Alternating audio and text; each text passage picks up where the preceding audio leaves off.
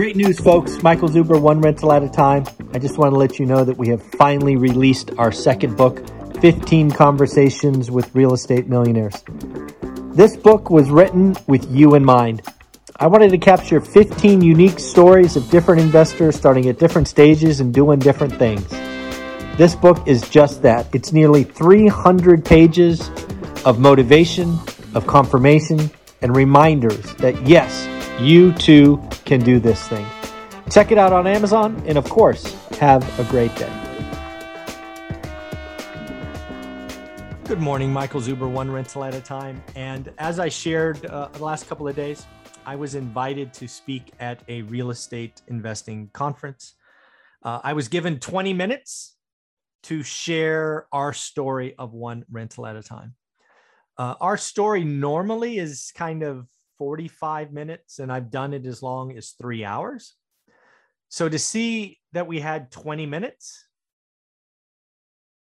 that was a challenge. So what I'm going to share with you right here is my slide deck. It's kind of three beefy slides. And yeah, let me know what you think. Again, this was intended to be 20 minutes of content. So let me share it with you. And again, the title was picked for me by the operator. We have had our portfolio at one time was over 200 units. It's now, I think it's 181, maybe 182 now. But anyways, this was a title chosen for me. So first, my first slide was basically, I was meant to be 5 to 7 minutes. I wanted it to be, who am I, right? Because I want the people watching this to realize who is speaking to them.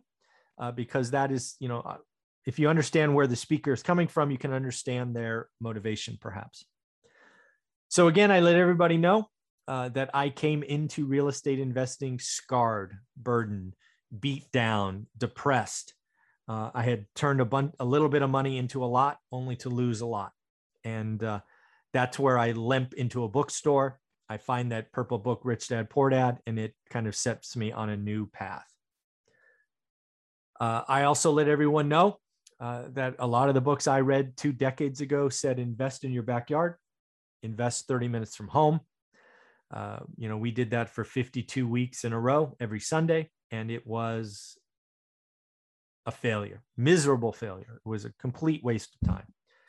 I spent a year and probably should have spent 4 or 5 months. But yes, that was a mistake. I wanted everybody to realize we started with 40 grand.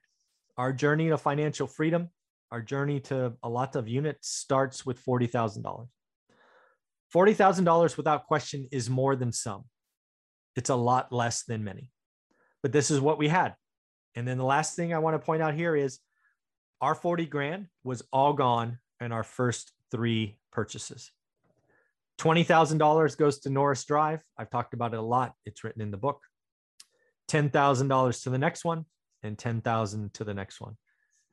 All gone. So we'll talk about that. After those first 3, we start recycling capital. As I wrote the first book, One Rental at a Time, it did not strike me to really highlight how important recycling capital was. We go from 3 units to 8, 100% because of recycled capital. At the time, they were called cash out refis. We cash out refi Norris Drive. We take too much. It's what I call an alligator property. It's the only picture in our first book.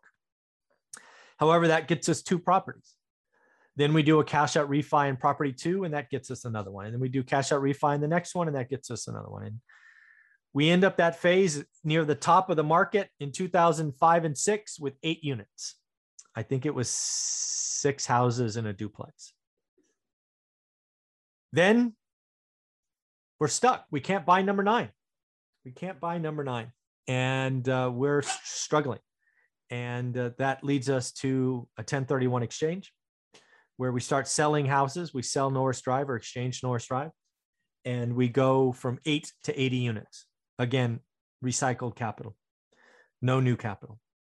We're using our savings and whatnot to do repairs and things of that nature. But yeah, we go from 8 to 80 in about 18 months.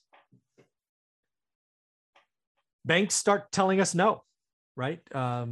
like a lot of you, banks can say yes and banks can say no. We find hard money, which for us was very expensive. It was 12%, 3 points, 60% of purchase price. It was better than paying cash, but not by much. And then because we've always been open to what we're doing, we start to attract private money, and we lead to borrowing millions of dollars from our network to keep buying during the crash. I think it's important to say, because a lot of people on social media don't do this justice. We have never joint ventured. We have never done, nor do we ever expect to do a syndication. And we had no partners. It was just us slogging away one rental at a time. One rental at a time was written on purpose. That's the title, on purpose, because that's what we did, just one at a time. Kind of slide number 2 are our lessons learned. Again, remember, I'm trying to get this done in 20 minutes. We wanted to buy and hold forever. When we jumped in, we had those 8 houses. Our intention was to buy and hold forever.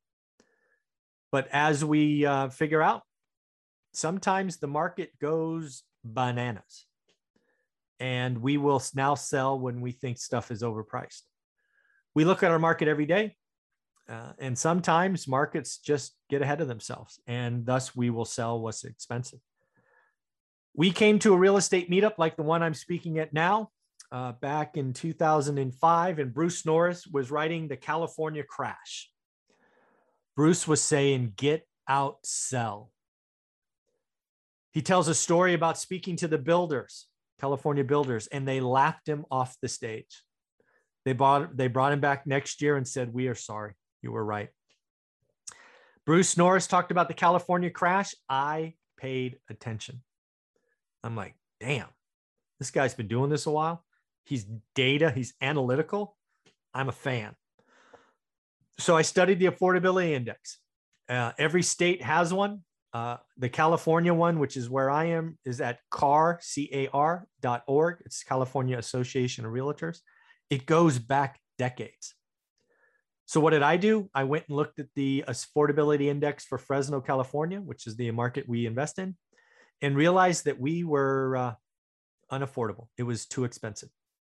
So thanks to Bruce Norris, we started exchanging houses, and we went from 8 to 80. Bruce Norris, if you ever see this, thank you. We stayed in one market. Lots of people talk about going out of state. They talk about Texas. They talk about Indiana, Alabama. And I will admit to toying with this idea. We flew to Texas. I think everybody goes to Texas once.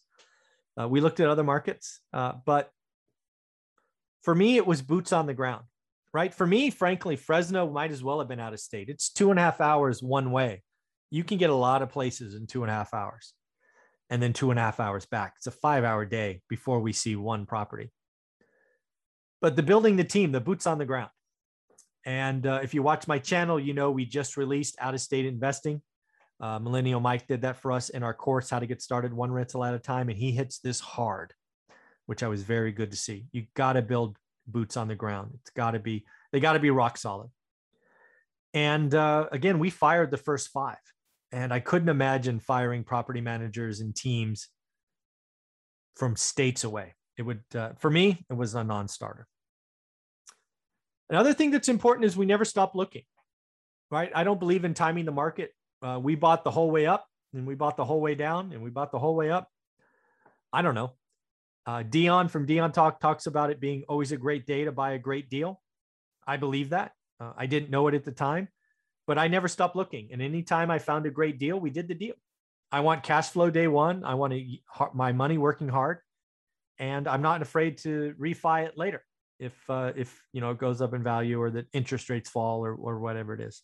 We're still looking. We're still growing. We closed a duplex earlier this year, and actually we're even going to be building an ADU because it just makes more economic sense right now. So we're still growing. We're not done. Real estate investing, I think this might be the next thing. Oh, no. I was going to say real estate investing is a skill, so everybody can do it. We'll talk about that on the next slide. But it's definitely a people business. Don't make the mistake I did. I lived behind my computer for the first couple of years. Don't do that.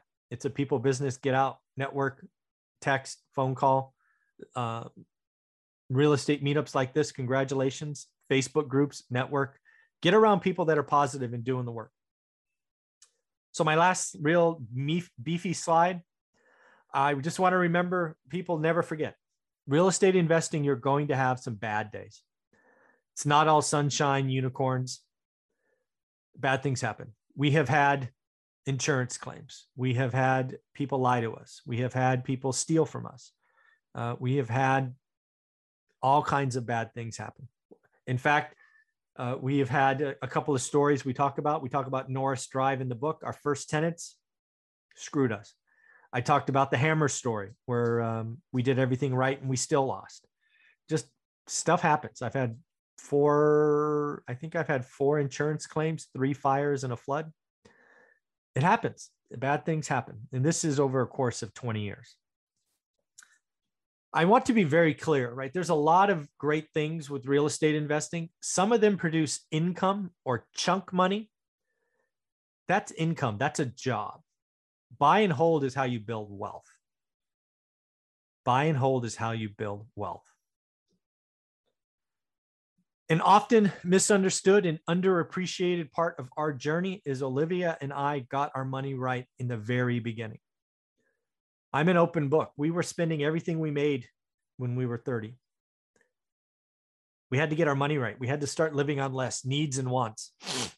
You know, The Millionaire Next Door is a book I read a lot in the beginning. This is not about canceling your $5 latte habit. Something I've now learned from folks like Todd Baldwin from CNBC Millionaire and Dion and Matt, the lumberjack landlord, is if you can house hack, if that's an option you could do, whether it's roommates like Todd or house hack a duplex like Dion, you can live for less. Are you willing perhaps to step back or even to step into a house hack as your first property? If you can take care of housing, auto, and food a month, if you can reduce those are the big 3. It's not about a $5 latte. You go after the big ones.